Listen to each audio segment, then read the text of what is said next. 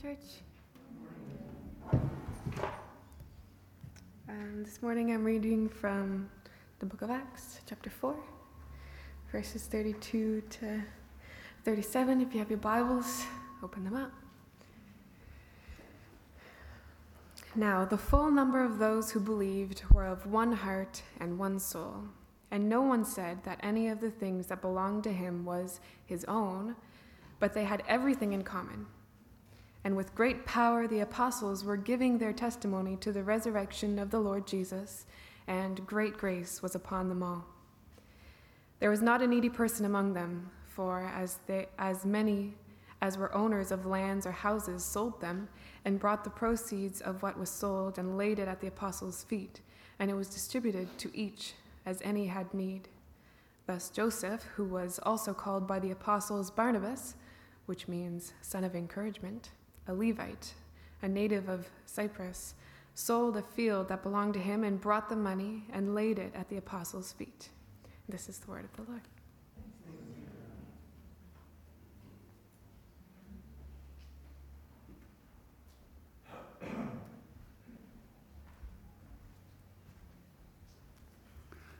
Well, Marvin, I do want to thank you for your gracious invitation to occupy this pulpit this morning and to say what a privilege it is for me to be here among you and to be sharing God's word with you. And just as we begin, let's bow our heads in prayer.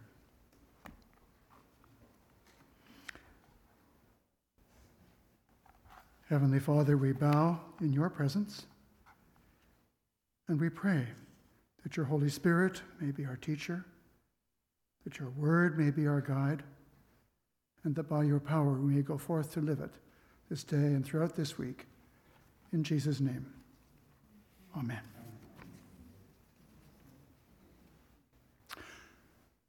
Well, as I said, I count it a great privilege to be here today, especially since Karen and I have only been worshiping with you, at least regularly, for the last 5 weeks or so. But it has been clear to us, just in this short time, that God is doing a great work in the midst of this congregation, and what a privilege it has been for us just to be here and worship with you. Well, 33 years. Sometimes, especially when my old knees are bothering me, I wish I could go back to the age I was when this church was founded. But it excites me that many of you were not even a twinkle in your parents' eyes when First Congregation came into being. 33 years ago, I was still using a typewriter to prepare my sermons. Anyone here know what a typewriter is? 33 years. The tender age of an innocent man who hung dying on a cross. As he cried aloud, my God, why have you forsaken me?" The curtain of the temple was ripped in two from top to bottom. The earth shook, the skies darkened, and the world would never be the same again. And it's in the shadow of that event that we meet this morning as Jesus followers. And it was in the shadow of that event that those followers met so many centuries ago, as you read about them in the book of Acts, chapter 4.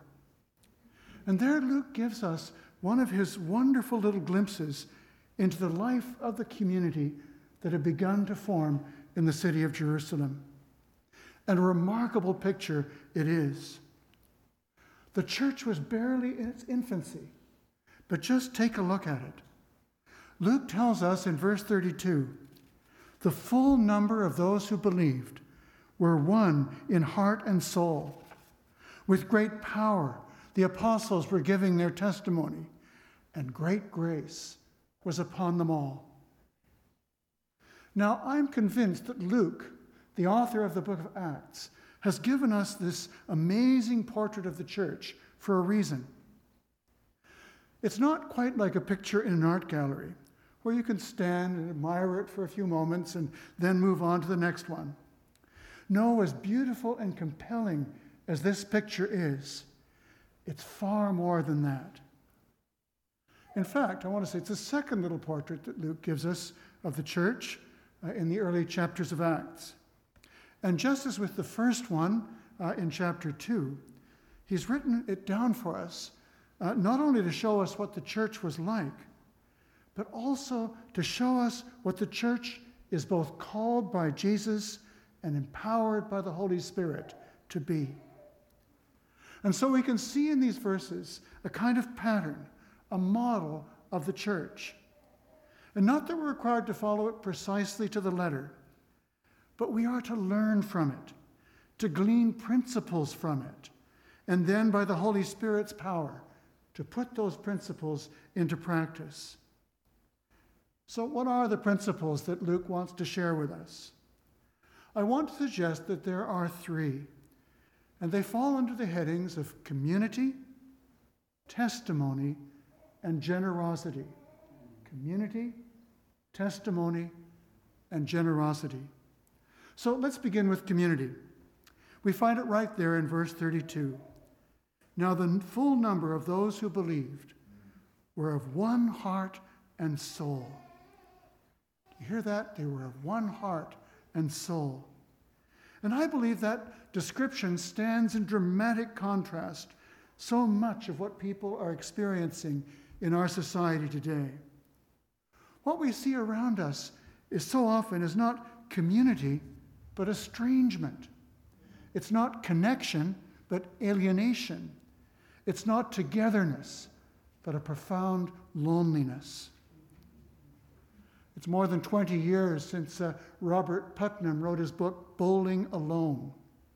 And in it, he detailed the gradual decline over the previous 50 years in community involvement, in everything from political parties and public meetings to membership in civic organizations and social clubs.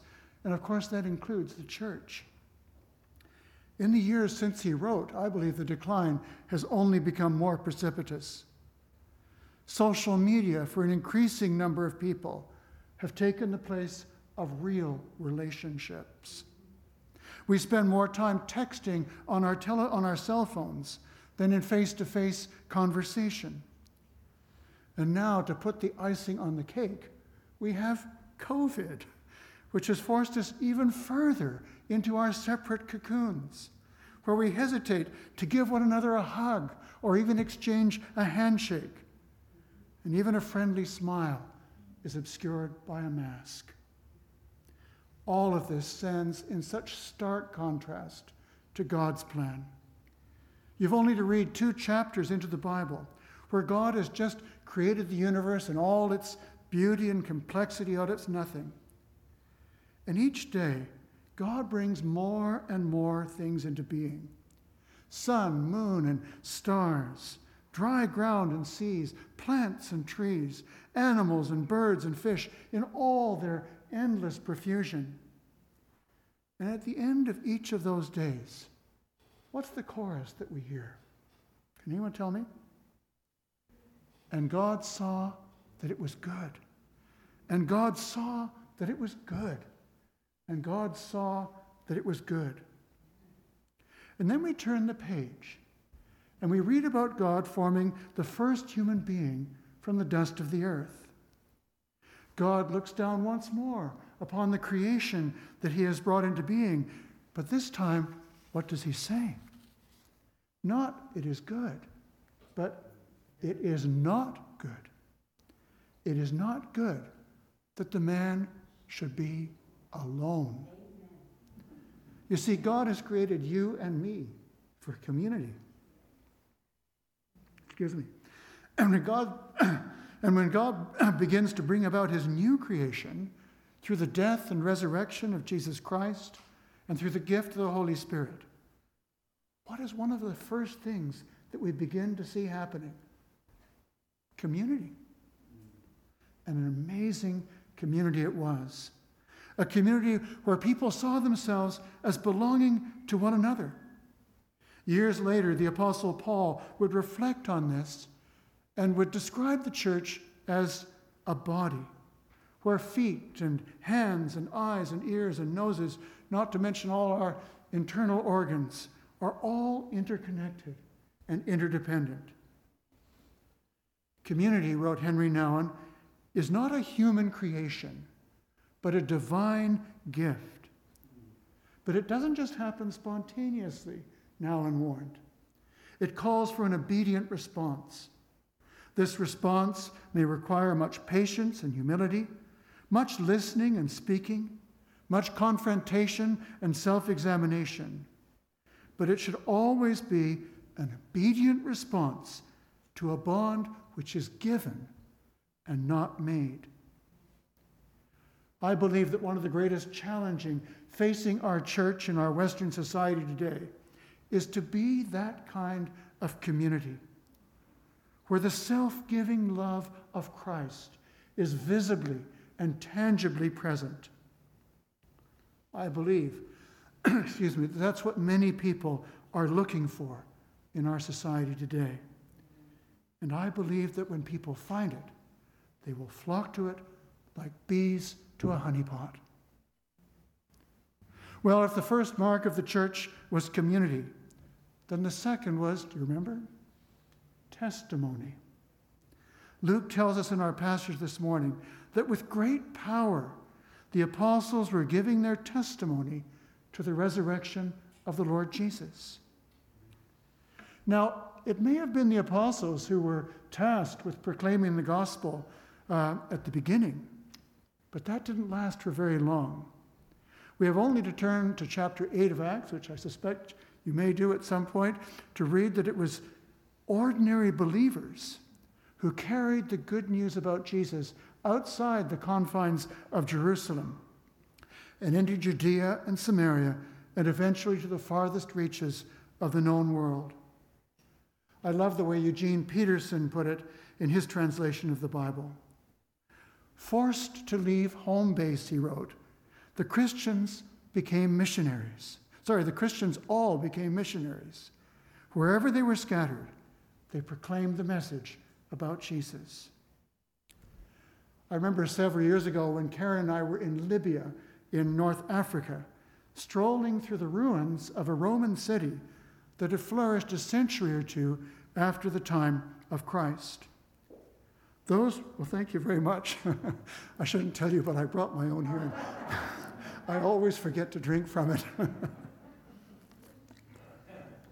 That's very kind. That's part of being a community, isn't it? So there we were in Libya, in this city that had been flourished in Roman times about a century or two after the time of Jesus. Those were years when being a Jesus follower was still forbidden by the powers that be, and Christians were severely persecuted for their faith. And yet as we walked through the ruins, scratched in and carved into rocks and walls, I could spot an ichthus here and a Cairo there, Christian symbols. And I have to tell you, it was a deeply moving experience to stand in front of that silent witness of my Christian brothers and sisters of centuries ago who would not be stopped from sharing their faith, even if it was only to scratch it into a rock. Could they have imagined in all their wildest dreams that nearly 2,000 years later, their message would still be visible? But those early believers were simply practicing what they had learned from the example of people like John. That which we have seen and heard, we proclaim to you. They were convinced of what the great evangelist Paul had declared years before. Like him, they were not ashamed to proclaim the good news about Jesus, for they knew it is the power of God for salvation to everyone who believes. And they could not be kept silent. Now, don't get me wrong. I'm not suggesting that you'd start carving Christian symbols into walls or that you start buttonholing people on the street. But what I am saying is that we cannot be silent. In that regard, we need to take to heart the wise advice of the Apostle Peter. Always be prepared to make a defense to anyone who asks you for a reason for the hope that is in you. Yet, Peter says, do it with gentleness and respect. I believe that what Peter was recognizing in that verse is that the Christian message is most commonly and most effectively communicated in the context of relationships. It's when people are able to see the difference that Jesus makes in your life and in mine that they begin to ask questions. And then when we have an opportunity, not to cajole or coerce them through some kind of sales talk, but to allow the Holy Spirit to speak through us to their hearts. Well, we've looked at community, testimony, and the third mark is generosity. Thank you, Marvin. A preacher would know. If we're to believe what people report on their income tax returns, we Canadians are not, by and large, a generous society. Taken as a whole, what proportion of their income do you think Canadians give to charities? Less than 1%. It's about 1.6%, at least from the figures that I was reading. And half of those who contribute don't even give $200 in the course of a year. Now, I recognize that you can't measure everything in dollars and cents, and that generosity can be expressed, and must be expressed, in fact, in a whole variety of ways. But the generosity that we see in those first believers in this chapter of Acts was an extravagant generosity. It's the generosity that Jesus talked about when he spoke of good measure, pressed down, shaken together, running over, pouring into your lap.